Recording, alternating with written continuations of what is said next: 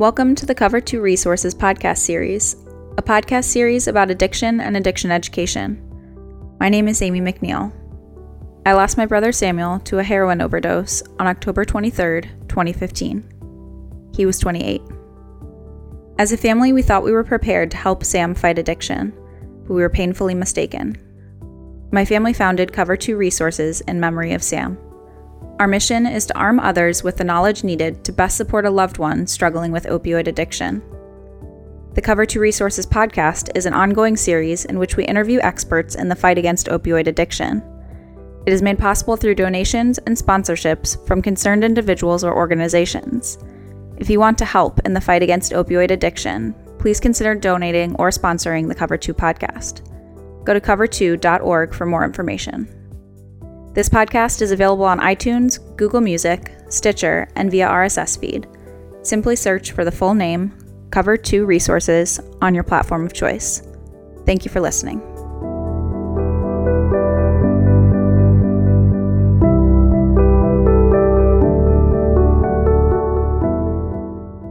Hi, this is Greg McNeil, founder of Cover 2 Resources, and I'm joined today by Harriet Ryan, who's a journalist for the LA Times, and Harriet frequently writes about the opioid epidemic. So Harriet, welcome. Thank you for having me. Okay. So yesterday you wrote an interesting article about the city of Everett. That's a city of about 100,000 people north of Seattle, and they just sued Purdue Pharma for putting profits over the welfare of citizens. So let's start with that article and talk a little bit about that. Can you tell us about that? Sure.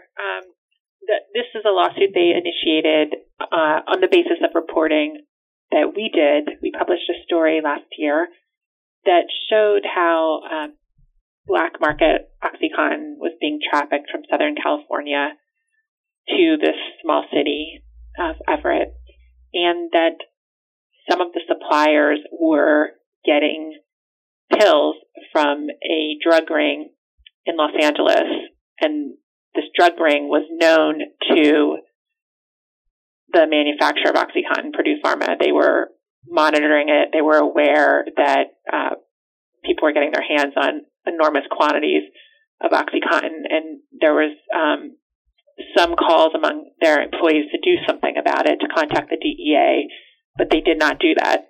And they waited until years later to tell anyone in law enforcement about it. So we put out that story last summer, and after the story ran, this town started looking into possible litigation against the drug company. They filed the suit yesterday. They are trying to recoup the costs of dealing with the opioid crisis in their city. What they have now is a heroin epidemic, and it is impacting many different parts of life in that city. They have a huge homeless problem. The jail is overrun. They do not have enough detox beds, petty crime, you name it. So they're looking for help from Purdue to pay for some of the costs of the problem. So how much are they looking for? The lawsuit doesn't specify an amount. What they say is that it will be determined at trial, and that they're also looking for punitive damages.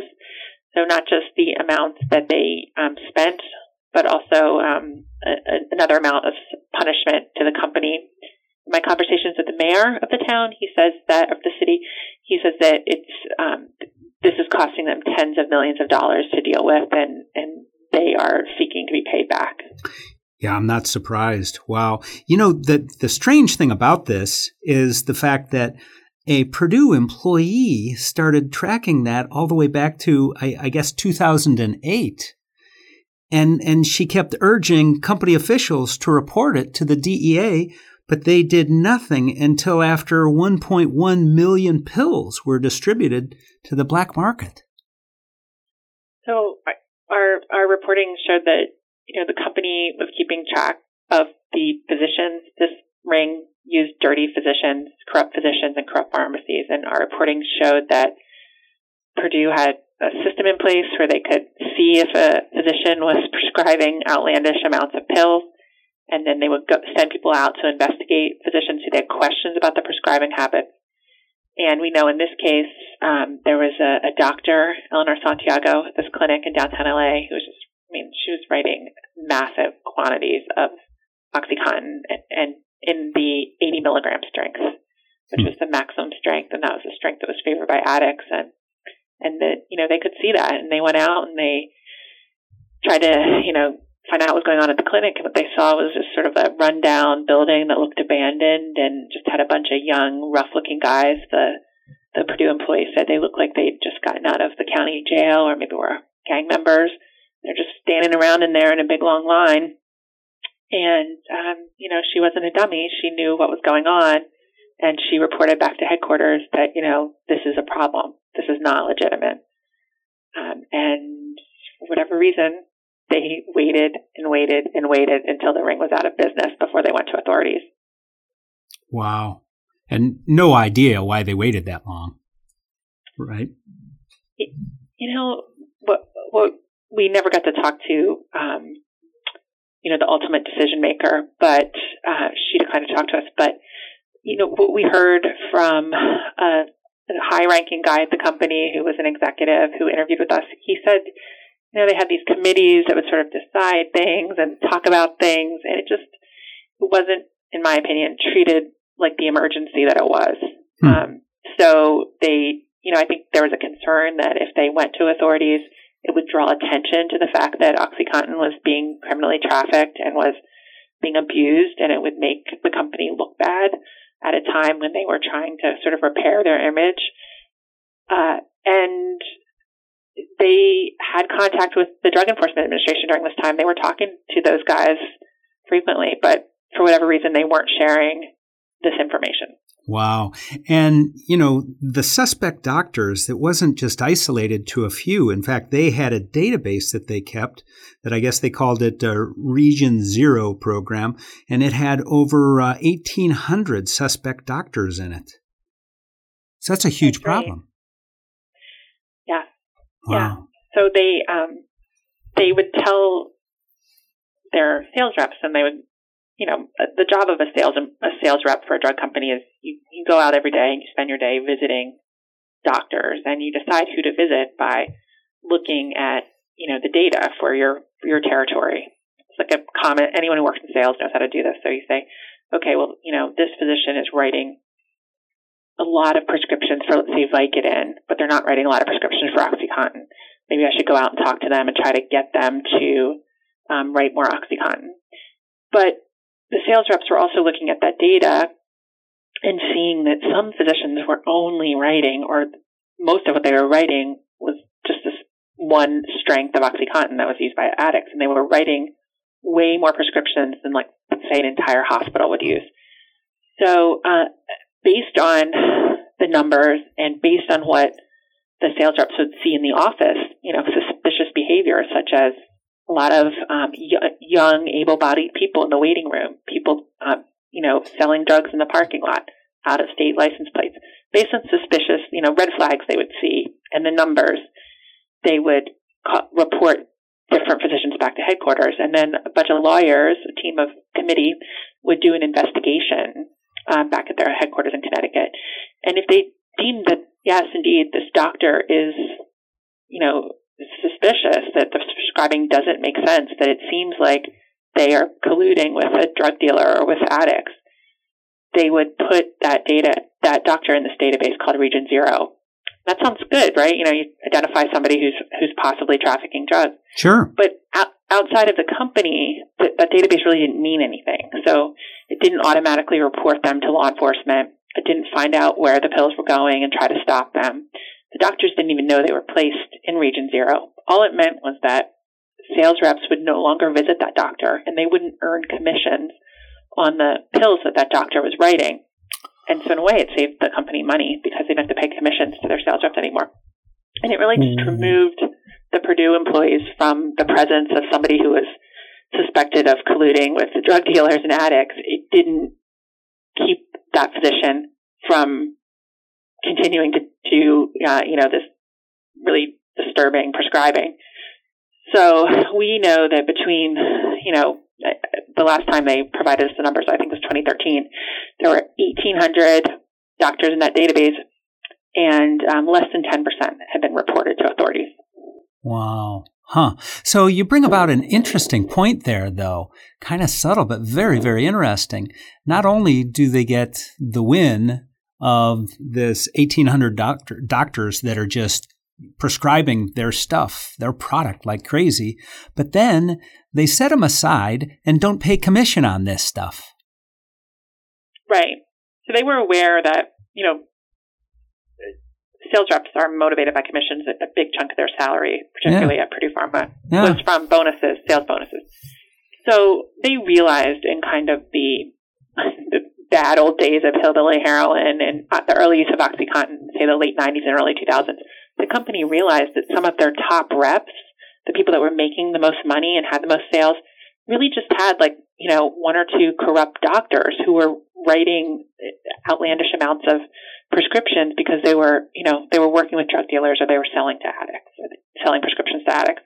And so they realized that was a problem for them. And they didn't want to incentivize their employees to, partner with dirty doctors. They didn't want them doing that.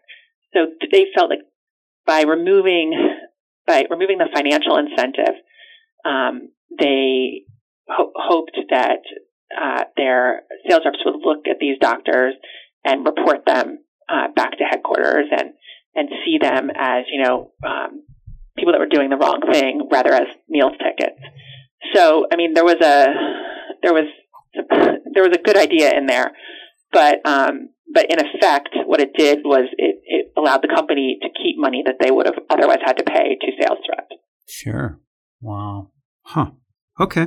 So now let's move along to an article that you wrote last month with the headline, OxyContin Goes Global. We're only just getting started, is what the company was quoted as saying. Sales have dropped by 40% in the U.S. since 2010 for the OxyContin drug, and drug maker Purdue Pharma has gone global through their company, their international distributor, I guess, called Mundi Pharma. So let's talk just a little bit about that. Their plan is to go global and use many of the same tactics that they started back in 1996 here, right? So this has been occurring kind of under the radar for the past 5 years. Starting in 2011, which was the first year that sales of OxyContin dropped in the U.S., the owners of the company, it's a family, the Sackler family, they own an international network of companies, and that international network started stepping up their expansion, especially into what they call emerging markets, which we would call the developing world. And they started opening offices, Brazil, Argentina, Mexico, really expanding in China, opening up in various countries across Asia, South Africa. And, they've been pretty blunt about it, not when talking to us, but, in putting out press releases and speaking to people in the pharmaceutical industry. They're like, look, the profits are falling in the U.S. They're stagnant in Canada and Europe, and we got to expand into other places. And so we're looking at these countries that have rising middle classes that are expected to become big economic powerhouses like Russia and Brazil and China. So we found in our review of, just what's public, what's out there, what they're saying publicly, that they are using some of the tactics that they used in the U.S. That are very controversial. And, one of those is downplaying the risk of addiction to patients from painkillers. So we found evidence of people who work for the company or employed by the company, telling the public, telling patients, saying, look, if you have legitimate pain, you don't have to worry about becoming addicted to your meds. We know in the U.S. that is not true. So the CDC has said that up to 24% of people that are prescribed painkillers long-term become addicted to their medications.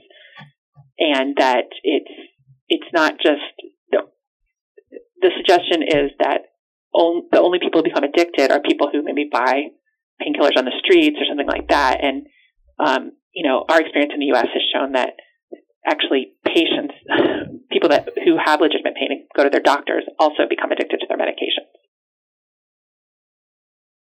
Yep. So in going forward and fighting the battle internationally, they even coined a phrase for overcoming the doctors' little bit of concern about writing opioids. They called that opiophobia, is it?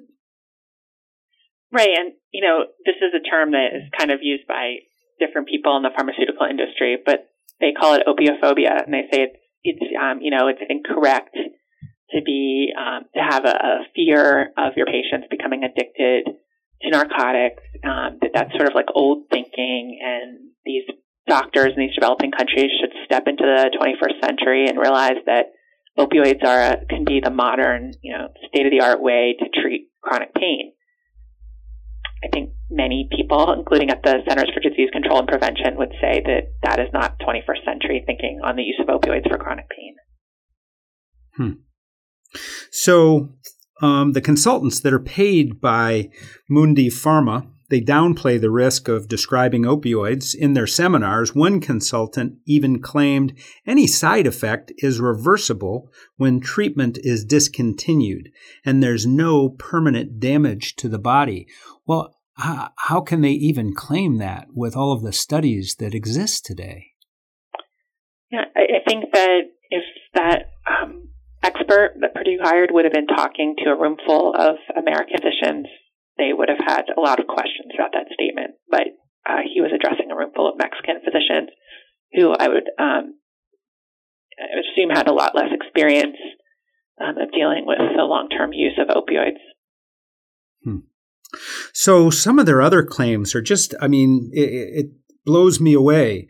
Like another one, studies have shown it's almost impossible for those with chronic to severe pain to become addicted to narcotics as long as the drug is used for pain relief. And here's another one. You won't get addicted if you follow the doctor's orders. Wow. That just, internationally, that blows me away that they can still make those claims. Yeah, I don't think that, people in Purdue representatives in the U.S., people selling OxyContin in the U.S. today don't say those kind of things. So it's really surprising that they would do that in other countries. I think the issue with painkillers is if you're going to make a profit from them, if you're going to make a lot of money off of selling painkillers, you can't just sell them to people who are in hospice or have cancer, HIV. That market is too small to make the kind of enormous profits we've seen in the U.S. What you need to do to make the billions that we've had here is that you have to have a market of chronic pain patients. Those people don't die. They're going to be your customers month after month after month, year after year after year. So those are the customers that are most profitable to the pharmaceutical companies. And yet we have the leading authorities in the U.S. saying, don't use opioids on those people, or discouraging physicians from using opioids on chronic pain patients because of the risks of addiction and death. And it's sort of it's a problem. It's a problem for pharmaceutical companies as they try to go into these big markets. And I don't know. It's surprising. It is surprising to just blatantly state these things that experts in the U.S. would tell you are not true. It is. And one thing that your article goes on to point out is it's cheap to treat them with morphine. Just morphine. Yes. So why don't they do that? Why don't they do that? What am I missing here? So untreated pain is like a huge, huge problem in the world. And if you go on YouTube and you look at, there are really disturbing videos of what it's like to die of cancer in a really poor country, say in Africa or Haiti or India. It's terrible. And no one should have to spend the last days, weeks, months of their life in that kind of pain. But pharmaceutical companies don't target destitute people. They go to countries that have money for healthcare. And morphine could solve those horrible situations I was talking about. But someone has to produce it and distribute it. And since you can't really make a lot of money on it because it's so cheap, it's hard to line up a company to do that. The UN group have actually called on drug companies to figure out a way to provide that morphine cheaply in, say, Africa, the way those same companies have been, in a sense, shamed into providing HIV drugs in Africa. I think you remember the Clinton, during the Clinton administration and his work afterwards, President Bush, they convinced a bunch of pharmaceutical companies to provide these expensive HIV drugs in Africa at an affordable cost for people there. And it's made a huge difference. UN groups have said to the pharmaceutical industry, why don't you do the same thing with morphine? It's desperately needed there. Nobody's going in because these countries are so poor. You guys should do it. And so far, they haven't had any takers. But yeah, I mean, if some billionaire wanted to just buy pallets and pallets of morphine, they could easily relieve a lot of pain in the developing world. Well, that would seem to be a worthy cause for someone like the Gates Foundation to pick up and run with. Yeah, I mean, it's an interesting issue because these people are at the end of their life. I mean, we're talking about elderly people dying of cancer. It's different, just to reduce it to the simplest and kind of disturbing analysis, those people are not going to contribute anymore to their community. The way, if you eradicate malaria, that's going to allow a lot of children to live and to grow up and to be contributing members of their society and build those countries up into stronger countries. People who are in their last weeks or months of their life, they have very little to contribute to their society. Helping them is just helping them because it's the right thing to do. There's no cost-benefit analysis to it. You just have to do it because it's the right thing to do. And it's been hard to find organizations with lots and lots of resources who want to do that.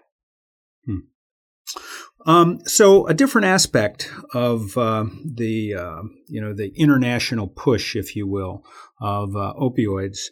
So in as a result of the Chinese opium wars in the 19th century, there were millions of people that were left addicted, and as a result, that left a kind of a profound, residue on their government in terms of how they legislated and how they monitored those going forward. So to this day, they've got strict regulations allowing no more than things such as a 15-day supply of opioids to be prescribed. It seems as though there would be some lessons learned there for our government, wouldn't there? Well, I mean, I think it's an interesting kind of comparison. We've had obviously terrible problems here. And we now see a push by, our leading health authorities to prescribe fewer pills initially. So, what we have the Surgeon General and other people telling primary care doctors is that, when someone comes to you with an injury or just out of surgery, do not send them home with a full bottle of pills. Send them home with a 4-day supply, maybe 7 days, but don't send them home with, a 30-day supply when that they're either going to take a lot more medication than they need, or it's going to sit in their medicine cabinet until some teenager comes along and shares it with his friends. So we've gotten to that point where I think, the people who are thinking about how to stop the problem we have are focusing on, the amount of pills that are prescribed up front. China got there with its own crisis, with the opium wars, but it remains to be seen if they're going to stick with that. We know that, for example, the company that we wrote about, the Purdue affiliated company, Mundipharma, they are really expanding their presence in China, and they are trying to get Chinese physicians to embrace their view of painkillers. So we don't know whether, that the rules that they have governing OxyContin now are going to be the rules going forward. Okay. So let's come back to the U.S. And you've reported on and seen much related to the opioid epidemic here in our country. Have you seen some programs that work that you can cite? Well, I think everyone's interested in what's going to happen with the medically assisted treatment, and that's Suboxone and other drugs like that, buprenorphine products. Vivitrol.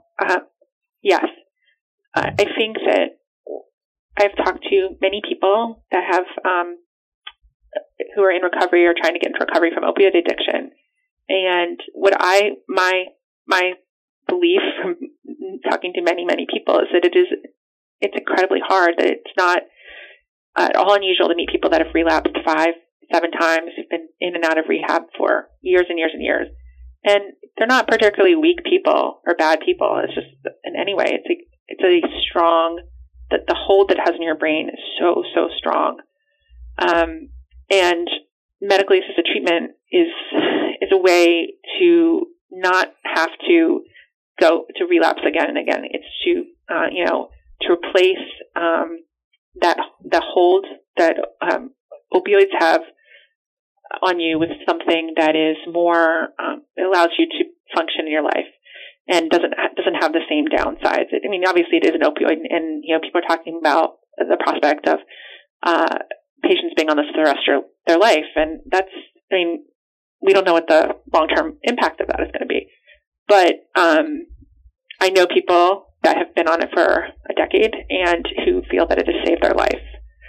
So I think that's really interesting.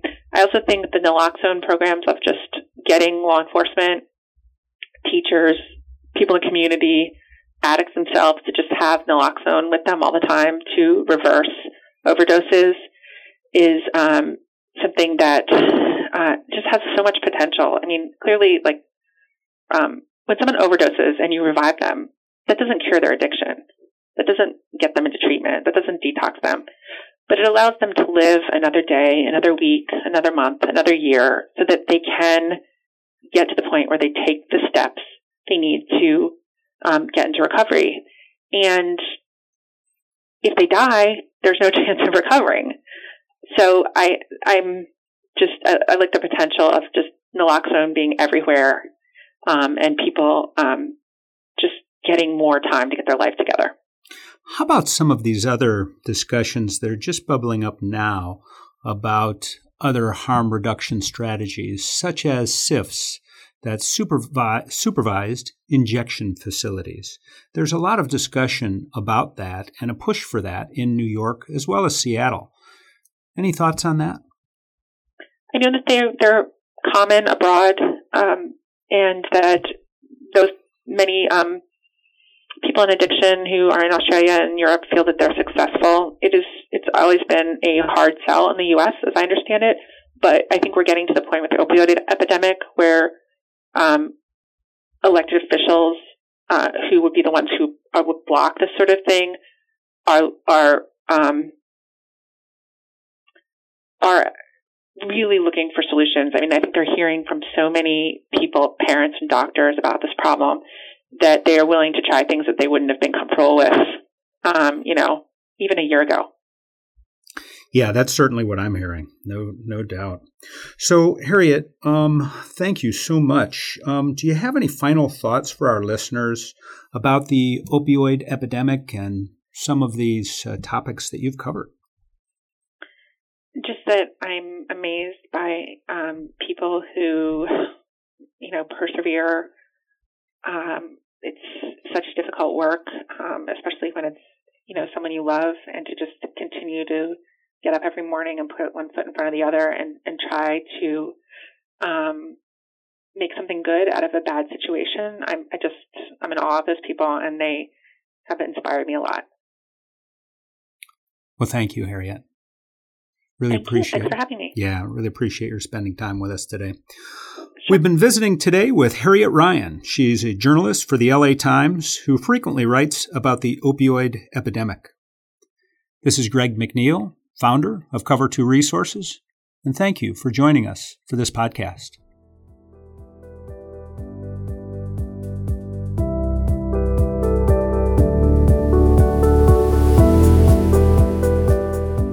Thank you for tuning in to this episode of the Cover 2 Resources podcast. This episode is a production of Cover 2 Resources and is made possible by listeners like you. With your support, the Cover 2 team can continue to research and broadcast these resources to others in need. If you'd like to donate or to sponsor a future podcast, please visit cover2.org. As always, thank you for listening. Together, we can make a difference in the opioid epidemic, one life at a time.